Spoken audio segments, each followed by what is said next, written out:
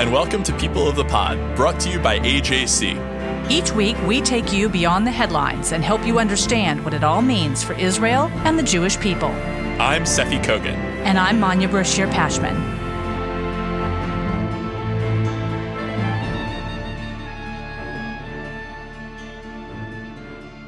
Deborah Messing is probably best known for her role as Grace Adler on the long-running sitcom Will and Grace.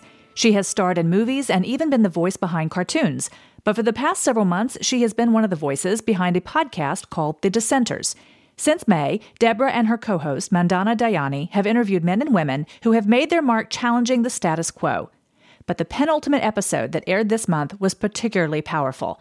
Deborah and her co-host invited Dr. Edith Eva Eger, a 93-year-old Holocaust survivor, to share her memories of the past and thoughts on present-day politics and the future. Deborah is here now to talk about that episode and her own experiences with anti-Semitism. Deborah, welcome. Thank you so much. So tell us about this podcast, The Dissenters, what you're trying to accomplish with each episode, and how your conversation with Dr. Eger fit that theme. The Dissenters was created as a response to the suffering that we saw around our country over the last few years, and also in response to the activists that have stepped forward and taken it upon themselves to try and make things better.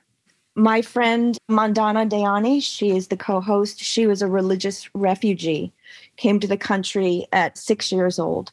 She and I have both been very active in activism. Reading these pieces about these extraordinary people from around the world doing extraordinary things, and we would send them to each other in order to sort of buoy each other when we would start to feel overwhelmed, and it always sort of kept us moving forward. Mm-hmm. And one day we just realized that as much as it was uplifting us, it would most likely uplift other people to hear about the works of these, what we call accidental activists. We wanted to ultimately inspire and empower people to recognize that you don't have to have a certain education, you don't have to have a certain following in social media in order to be an activist. All you have to do is just recognize something that feels wrong and take one step towards doing something. How did Dr. Eger fit into this lineup? She is a 93-year-old Holocaust survivor who came face to face with Dr. Mengele when she was a teenager at the camps. She lost her mom and dad and went through horrible torture and trauma and came to America and created a family and ultimately got a PhD and has used her experience and trauma in order to help people coming home from war to heal from their trauma. She has written 2 books, and she decided to become a healer. And we just felt like she did not have any idea what her life would be once she got out of the concentration camp. Yeah. And she was able to look towards the future, to have hope, and ultimately choose to do something that would help others. How did you first discover Dr. Eger? Mandana and I are just really, really curious people. So, we are constantly reading. We are, watching TED Talks. It was a TED Talk of her that we saw. And ultimately, we felt, given the fact that there is this surge of anti-Semitism and racial strife in our country, that it felt particularly timely and important to highlight her and her journey, because in our research, we discovered that 3/4 of millennials, who are people who are in their mid-30s, do not know what Auschwitz is. Such a stunning statistic and really kind of unimaginable that we felt like, okay, it's incumbent on us to have someone who was there and lived it to assert that it really did happen. and to celebrate her as well. You mentioned the lack of knowledge about concentration camps. AJC, of course, just released its first report on the state of anti-Semitism in America and found that more than half of Americans don't know the meaning of the word anti-Semitism. Some haven't even heard the word before. With Charlottesville and, the seemingly explosion of white nationalism and anti-Semitism and Nazis everywhere, in juxtaposition to this second wave of civil rights protesting, it's very interesting that people don't protest against anti-Semitism. People flood the streets for racism. And when you look at Charlottesville, the Nazis were screaming about two groups, about Black people and Jews. And we really are the most natural allies in the world. And it really was just something that I just sat with for a while about, like, why is it that people don't protest for us? You're Jewish. You grew up in a predominantly non-Jewish environment. Did you experience anti-Semitism growing up? I did. Can you speak to that a little bit? Sure. I remember I was in second grade and we were lining up to go to gym. And I got in line and a little boy turned to me and said, "Get to the back of the line, kike." And I didn't know what the word meant. The teacher overheard and immediately grabbed the boy and sent him down to the principal's office. And I remember everyone looking at me like I had done something wrong. And as much as I didn't understand what was happening, I understood that it would have been better if I had just stayed silent. And, I just wanted the boy to come back and everybody to just, be normal and stop looking at me. And a couple of years later, it was Halloween and my grandfather was visiting and we woke up and a swastika was painted on his car in our driveway. And I recall my mother just standing at the front door looking at it. And I felt her fear. I felt in danger. And I remember no one said a word. Just, my mom said, "Get in the house." And somehow the car disappeared and we didn't talk about it. And so it became very clear to me from a very young age that I was an other, that I was different from everybody in the community, and that difference wasn't good. And somehow I had taken on a sense of shame about the fact that I was Jewish. And I actually recall in high school, my father was president of the temple, president of the Jewish Federation. My mother was vice president of the Jewish Federation, very, very, very active in the community. And we would stay home, obviously, for the high holidays. And I remember coming back in after the high holidays and someone saying, "Why were you out?" And I said, "Oh, it was Yom Kippur." And they got really mad. And they were like, "How come you get that off and you get Christmas off? Why don't we get that off?" And after that encounter, anytime I would stay home because of a Jewish holiday, I would lie and say that I had been sick. Wow. I want to go back to your conversation with Dr. Eger, and I'd like for you to share what your biggest takeaways were. It's so powerful because she speaks about the last thing that her mother said to her in the cattle car, that essentially reality is whatever you have in your mind and in your heart. And bad things pass, trauma passes. And her first night there, Joseph Mengele went into the barracks and made her dance. And she loved opera. And she said that she got through it because she imagined that she was on a stage and they were playing Tchaikovsky, Romeo and Juliet. And she said, and I danced beautifully and I loved it. That's how I survived. Mm-hmm. For me, what was really remarkable was hearing everything that she went through and the fact that where she landed was that she was grateful for all of the terror and trauma and pain that she had experienced. She felt that she literally calls them a gift. That is something that is so antithetical to the way at least I think about someone who has survived the Holocaust. It really was a full paradigm shift for me to hear how she got there and ultimately how she healed herself. Yeah.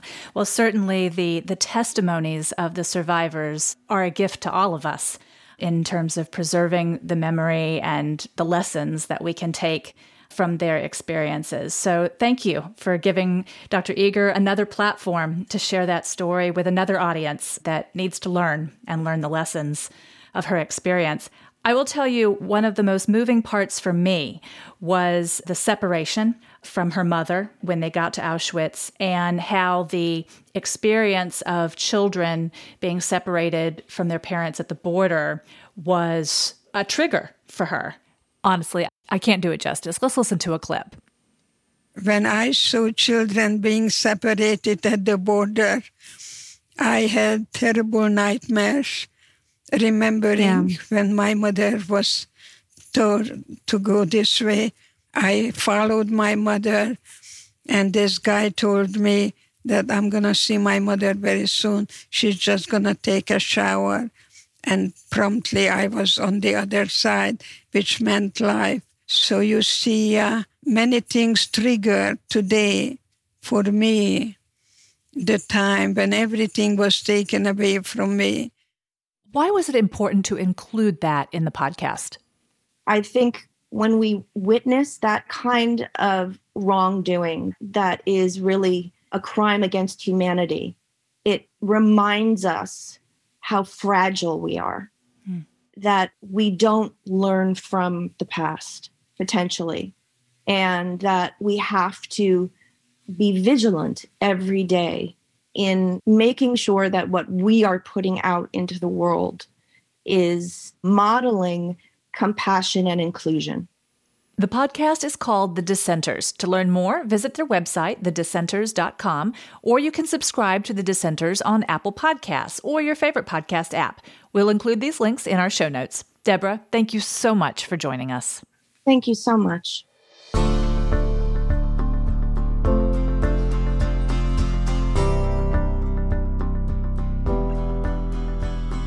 The rest of this week's episode was recorded live.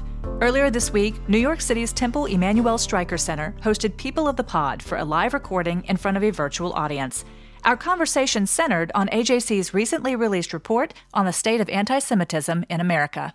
AJC released its first ever State of Anti-Semitism in America report, based on parallel surveys of American Jews and the general public. Released just before the second anniversary of the Pittsburgh synagogue attack, the report found shocking gaps between American Jews and Americans in general on the severity of Jew hatred here, as well as truly troubling lack of awareness among Americans about modern-day expressions of anti-Semitism. Avi Meir, AJC Managing Director of Global Communications, and Holly Huffnagel, AJC U.S. Director for Combating Anti-Semitism, are here with us now to discuss the report's findings and what they mean for efforts to combat anti-Semitism in America. Holly, Avi, welcome to People of the Pod. Thank you, Manya.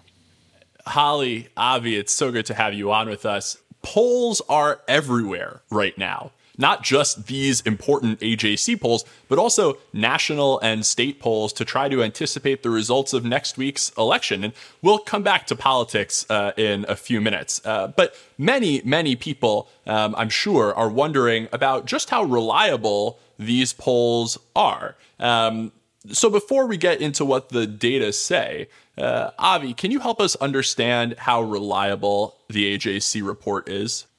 Absolutely. Thank you, Sefi, and thank you, Manya, and thank you to the Stryker Center for hosting this wonderful event today. The answer is extremely reliable.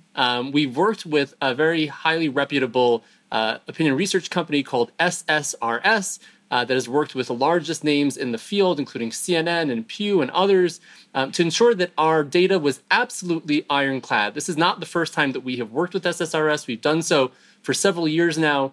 And what we were particularly pleased by in this particular instance is that we actually got the largest sample of American Jews that we have ever had in any survey conducted by AJC. We reached 1,334 respondents, which is a truly astounding number, far above any minimum sample necessary for a survey of this kind. And that was the survey sample that we had for the American Jewish community. We, as you said, also conducted a parallel survey of the general public, which reached 1,010 people. Again, an absolutely ironclad sample for a survey of this kind, and one that is absolutely considered the industry standard when conducting opinion research of this type.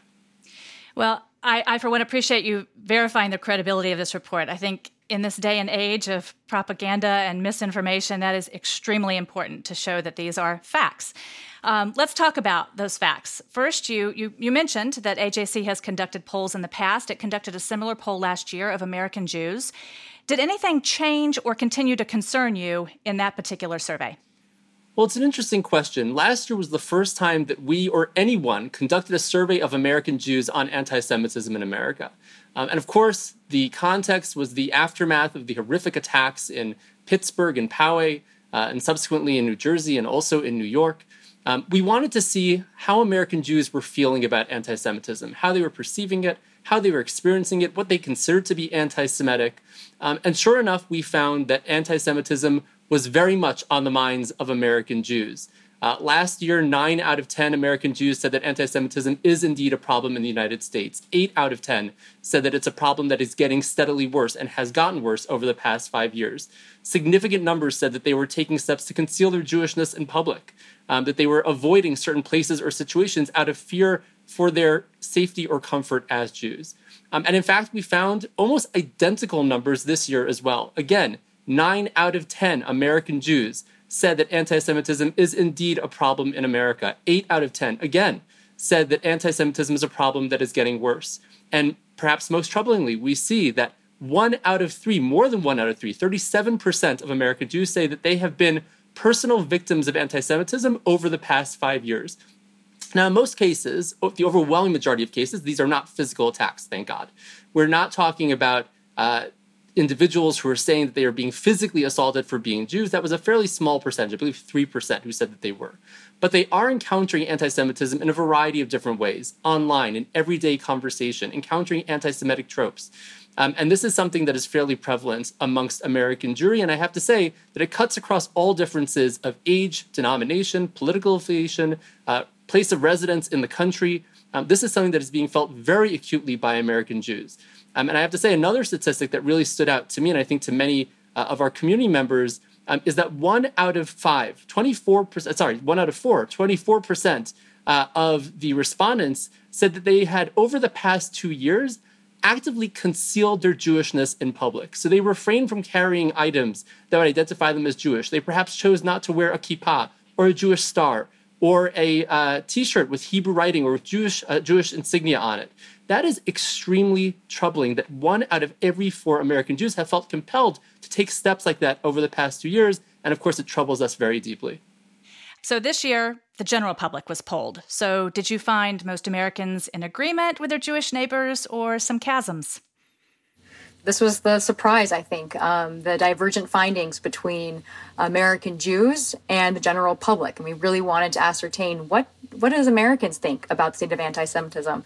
And as Avi mentioned, we found that 9 in 10 American Jews believe anti-Semitism is a problem in the U.S. today. 6 in 10 Americans do. So 63% of Americans do. But I think maybe even more importantly, 8 in 10, as Avi mentioned, American Jews say anti-Semitism has increased, but that number drops to half. 4 in 10 Americans, members of the general public, believe it has escalated. So it's a half as many. And this, the last 5 years, again, includes the attacks in Pittsburgh, Poway, Jersey City, Muncie, and the continuous attacks against Jews in Brooklyn. We have data, FBI data, that shows this increase. And there is this lack of awareness amongst the general public about what's happening. And I think, another big finding from the general public survey was just a lack of awareness about the term anti-Semitism itself among U.S. adults. And so the very first question we asked like the opening question right out of the gate, was how familiar are you with the term anti-Semitism? And we found that 1 in 5 Americans, 21%, have never heard the term. So, that was a big eye opener. The other finding was that 1 in 4, 25% heard it, but didn't know what it meant. So here we have nearly half of the American population, 46%, really aren't familiar with the term anti-Semitism.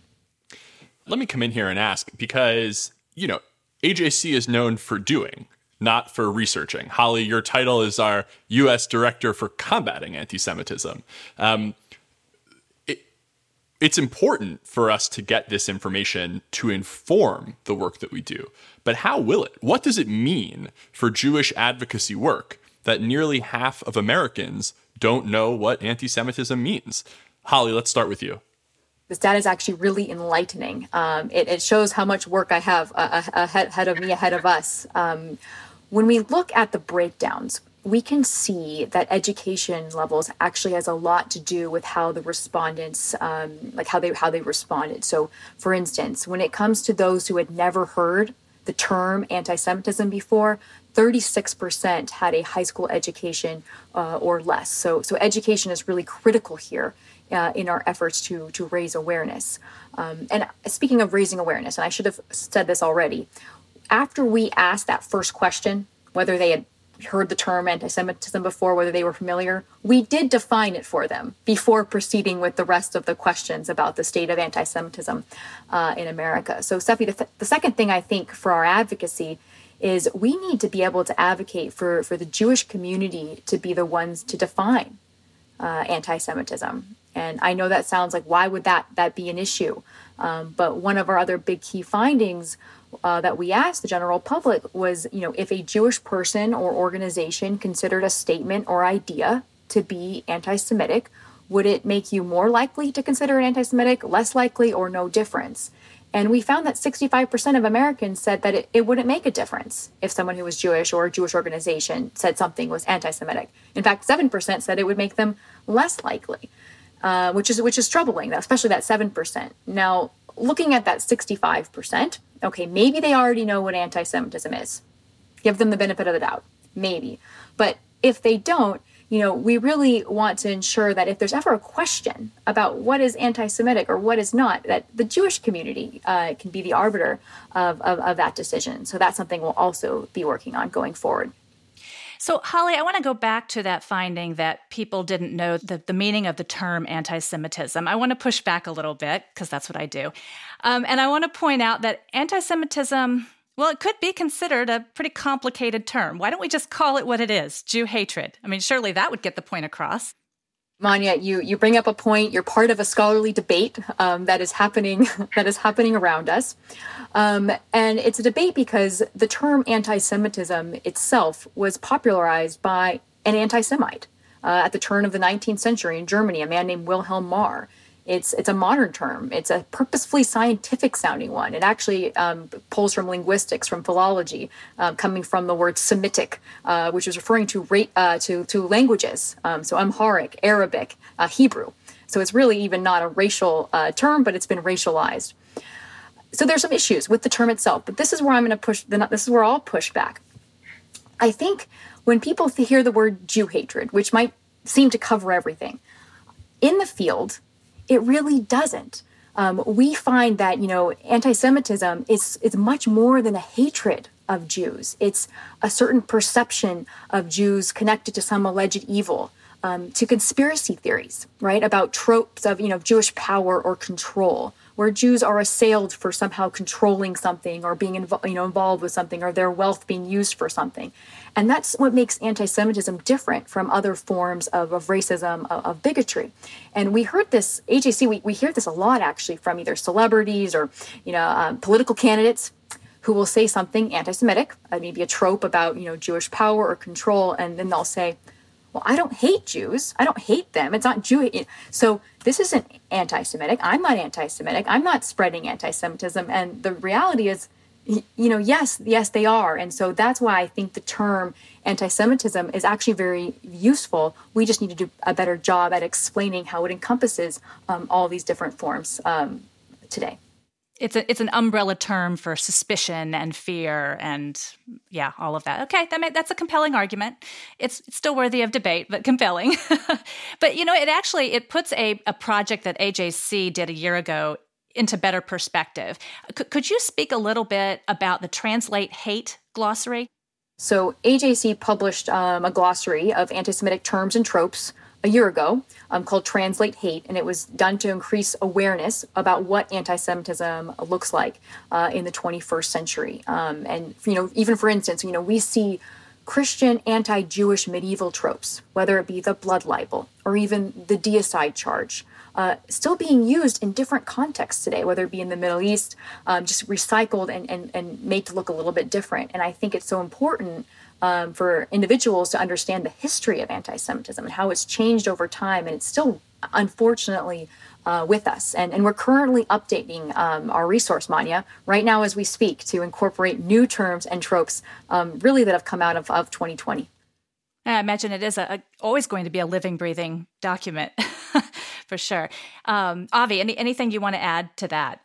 This is something, again, that we felt was necessary to create simply because, as Holly said, sometimes people engage in anti-Semitic tropes without even noticing, without even realizing the deep historic roots of the things that they're saying.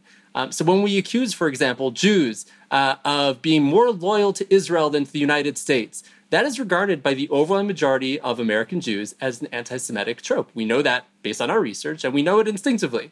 And yet it's something that we hear quite often. Not only in everyday conversation, but sometimes even the halls of power.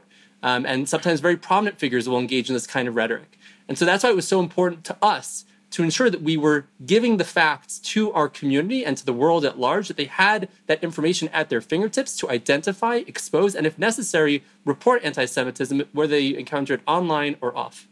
I found that 7% figure particularly troubling, that even if a Jewish organization or individual says a statement or idea is anti-Semitic, they would be less likely to consider it anti-Semitic.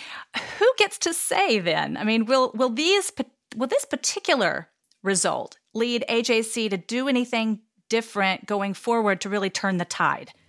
I hope so. I think that we need to be an authority about what anti-Semitism is and what it looks like today. And I think we are.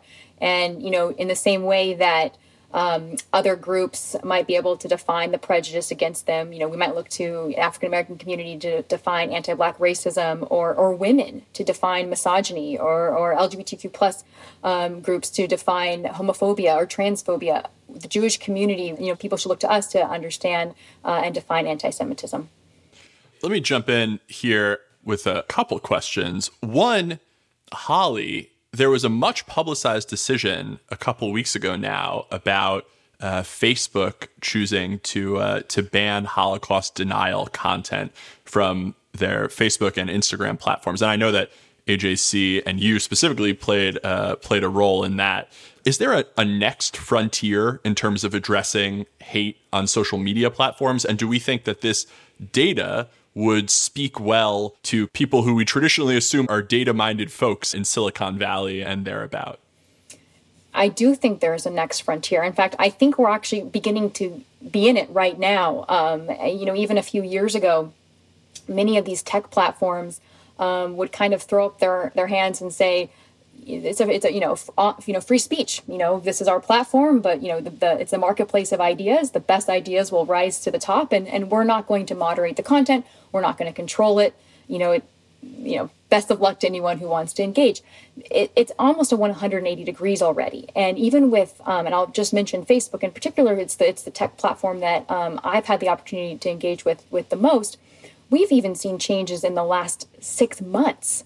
So, for instance, when it comes to anti-Semitism, Facebook has in their community standards and their policies, they have something called protected characteristics, where and Jews and Israelis are part of that group, and if they're attacked, that content can be removed. But there really wasn't anything else related to anti-Semitism in their policies, and so already we've been able to actually use the IHRA working definition, the International Holocaust Remembrance Alliance working definition of anti-Semitism, to give an example of stereotypes about Jews, or again, that conspiracy theories of wealth and power and control. And now Facebook's taking that into account, and some of that content can be removed. And then most recently, as you mentioned, I think a really big win, and AJC was one organization, but there were many other others involved with this, and it's a long fight to remove Holocaust denial. For the longest time, Holocaust denial fell under Facebook's misinformation category. So it was allowed to stay up. It was deemed as misinformation. They might have, downplayed it, not let it have as much reach, but it was still allowed to exist. And now there's this recent change, and we laud it. I think now, just before this next question, is as good a time as any to remind our audience that AJC is a 501c3 not-for-profit organization that neither endorses nor opposes candidates for elective office. And by the way, I believe the Temple Emmanuel Stryker Center is as well. So let me hold that umbrella over them as well. That being said, the survey results do point fingers at our political parties for being sources of anti-Semitism. Though a number of respondents were concerned about anti-Semitism in the Democratic Party, a much larger chunk were worried about anti-Semitism coming from the Republican Party.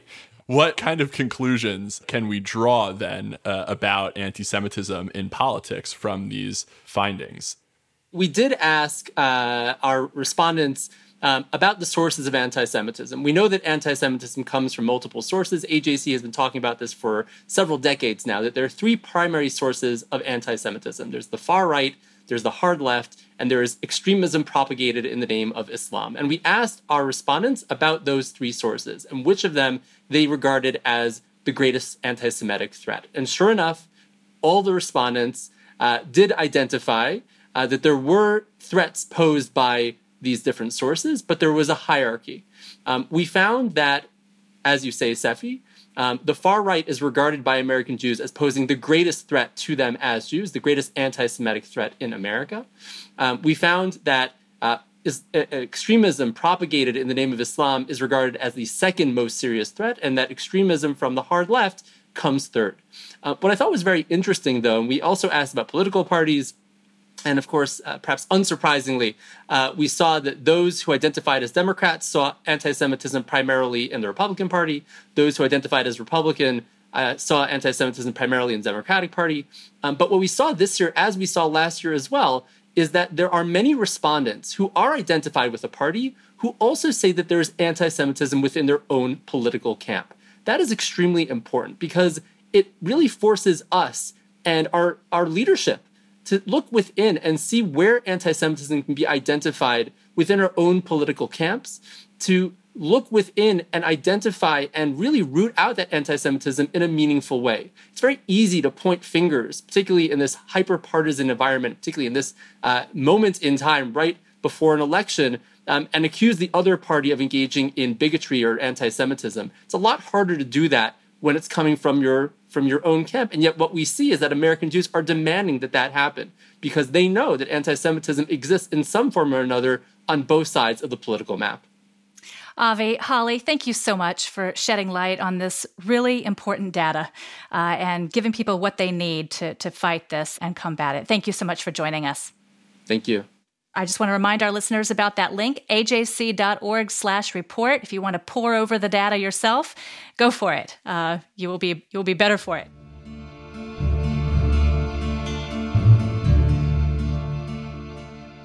Now it's time for our closing segment, Shabbat Table Talk. And joining us at our Shabbat table this week is a very special guest, AJC CEO David Harris. Manya, when you're talking with your family at your Shabbat table this weekend, what are you going to be talking about? Thank you, Seffi. I will still be thinking about the conversation that we just had. At our Shabbat table, we will be talking about the same survey finding that astounded me last year and changed very little this year. 1 out of 4 American Jews don't like to advertise their Judaism. They don't feel safe wearing a yarmulke on their head or a Star of David around their neck. They keep their Judaism hidden from friends and colleagues. I was like that once, and so was my mother. When on Monday mornings, the teachers at her public school in Texas asked everyone to stand if they went to church the day before, she rose from her seat, knowing it wasn't honest. And when friends asked me if I went to church, I answered honestly, but couldn't bring myself to go that extra step and explain why. Instead, I chose to endure the dire warnings about my doomed afterlife. Somehow that seemed like the better, safer option. But something changed in January of this year, when AJC launched its Jewish and Proud campaign to show solidarity with Jews who were being attacked in Brooklyn for simply being and looking Jewish. That week, I marched across the Brooklyn Bridge with my daughter Rose and thousands of others. But that week, I also did something more subtle. Since my father passed away last spring, I have worn his Masonic ring around my neck, a gift my mother and I gave him for his birthday 35 years ago. That week in January, I added a Star of David charm to the chain. It dangles inside the band of my father's ring, kind of emitting if you can hear it, a gentle chime now and then. That chime reminds me of who I am, who I came from, and the courage and pride I want to instill in my children. Courage, because my father chose to be Jewish. He converted after marrying my mom, and while we weren't an observant family, I still look back on that choice with awe. What a bold move for a young man raised on a farm in central Illinois in a little town called Cornland to make that part of his identity and that of his children. It's an identity I no longer take for granted or hide. But the numbers speak for themselves on this survey. I understand why some do, and I don't blame them a bit. It's the same reason why we wear a mask during this pandemic. We want to protect ourselves, our families, those around us from harm. Won't it be nice when this pandemic is over? Won't it be nice when we can take off the masks and everyone can see who we are without feeling like we need to hide to be safe? It's up to all of us. It's true as we confront this pandemic. It's true as we confront hate. It's up to all of us. And that's what we'll be talking about at our Shabbat table. Seffi? Manya, that was so lovely. And I remember having the special experience of meeting your daughter, Rose, at that march across the Brooklyn Bridge. Of course, I'll also be thinking about the survey this week, but I'll be thinking about another thing as well. 53 years ago, Khartoum, the capital of Sudan, was in the news. Then, it was playing host to a summit of the Arab League. In the immediate aftermath of the Six-Day War, the Arab states, smarting from their defeat and from Israel's conquering of the Golan Heights, the West Bank, Gaza, and the Sinai Peninsula, wanted to show a united front against Israel to the world. They adopted a resolution which became infamous overnight as the 3 no's. No peace with Israel, no recognition of Israel, no negotiations with it. It would take another Israeli-Arab war and 12 years for the first cracks in that united front to appear, when Israel and Egypt made peace in 1979. 15 years after that, Israel and Jordan made peace. That was 26 years ago this week. And that was it. 2 cold strategic pieces, several half measures with the Palestinians, and a couple of aborted attempts with Syria. Otherwise, the 3 no's remained intact. In 2016, astute followers of the Israeli-Palestinian peace process heard 4 no's.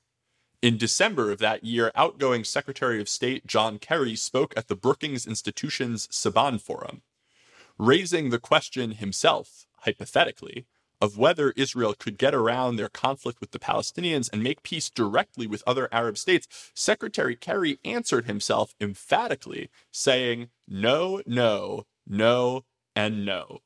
It's hard to blame Kerry. Even as Israel was engaging under the table with several Gulf Arab states, even as AJC was openly doing the same, and even as Arab leaders were making public statements about a new openness toward Israel's presence in the region, you would have been hard-pressed to find a respected Middle East analyst in Washington who would have told you that such a thing was possible. Fast forward less than 4 years. This summer, as we all know by now, and as we have discussed on this podcast, Israel signed full normalization agreements with the UAE and Bahrain. Now, just last week, Khartoum was again in the news. Not for the 3 no's this time, but for being the 3rd yes. The 3rd Arab country this year to say yes to peace and normalization with Israel. And there are signs that more may yet follow. What do we learn from this? Well, it can be tempting to draw sweeping conclusions about the effectiveness of the political leadership in the U.S., Israel, and the Arab states. Indeed, thanks are due to all 3 sets of leaders. But the quote, I have echoing in my head for the past week. And the one I'll be sharing at my Shabbat table has been this one from a long-gone Israeli leader, the father of the Jewish state, David Ben-Gurion. If an expert says it can't be done, get another expert. David, what's on your mind this week? I'd like to thank the Stryker Center and this Temple Emmanuel, my dear friend, Josh Davidson, as well as the hosts for this conversation, my AJC colleagues, Manya and Sefi, and the panelists for this discussion, Holly and Avi. And I take away several things from both the discussion and from the survey, Sefi, and they're of concern. They're of real concern that even amidst our ongoing experience as the most successful, thriving, prosperous, and equal Jewish community in the history of the diaspora, we have challenges, and we must not ignore those challenges. The AJC surveys are a warning that things are not entirely right when as many as 46% of the American people generally do not really understand what anti-Semitism is, and 21% cannot even define what anti-Semitism is. When nearly 90% of American Jews identify anti-Semitism as a serious problem, and when many say that it is a growing problem, and they identify it as a problem of multiple sources, we, American Jews, need to be alert. We need not only to listen to these discussions as this one at the Stryker Center, we need to consider the day after and the day after what it is that we're going to do. Not just what we're going to discuss at our own Shabbat table, as important as that is, Manya and Sefi. What are we actually going to do? Are we simply going to wait for the next survey and hope that the numbers go in the right direction? Or are we going to take action? Take action as Jews, as Manya said, as proud Jews? Are we going to take action as Americans, believing that this is not the face of America as we believe it ought to be? Are we going to join with other communities? I think the answer has to be yes, yes, and yes. And that's why AJC, for me, is the most important platform today for confronting these issues. And one last thought, because sitting at the Shabbat table for me includes my grandchildren, and one in particular, whom I took to the Chabad nursery school, which she attends the day after the Poway shooting, or the days after. And she looked at me as this toddler and she said to me, "Papi, why are all these people now standing in front?" And she was, of course, referring to guards. And I have to say that it was one of the most difficult moments of my life. I'm usually not at a loss for words, but that morning I was at a loss for words. The America that we seek to defend must be there and defend our grandchildren and their grandchildren. And that's why I think that this conversation, I hope, will trigger further discussion at many Shabbat tables, and by the way, at many non-Jewish dinner tables, about what more this country needs to do in order to ensure that it is safe for all Jews and non-Jews alike. Thank you so much, David. I couldn't agree more. And with that, since this program will air on Friday, I say Shabbat Shalom. Shabbat Shalom. Shabbat Shalom. You can subscribe to People of the Pod on iTunes, Google Play, or Spotify, or learn more at ajc.org/peopleofthepod. The views and opinions of our guests don't necessarily reflect the positions of AJC. We'd love to hear your views and opinions or your questions. You can reach us at peopleofthepod@ajc.org. If you like this podcast, be sure to rate it and write a review to help more listeners find us. Thank you for listening. This episode is brought to you by AJC. Our producer is Kukong Do. Our assistant producer is Atara Lakritz. And our sound engineer is TK Broderick. Tune in next week for another episode of People of the Pod.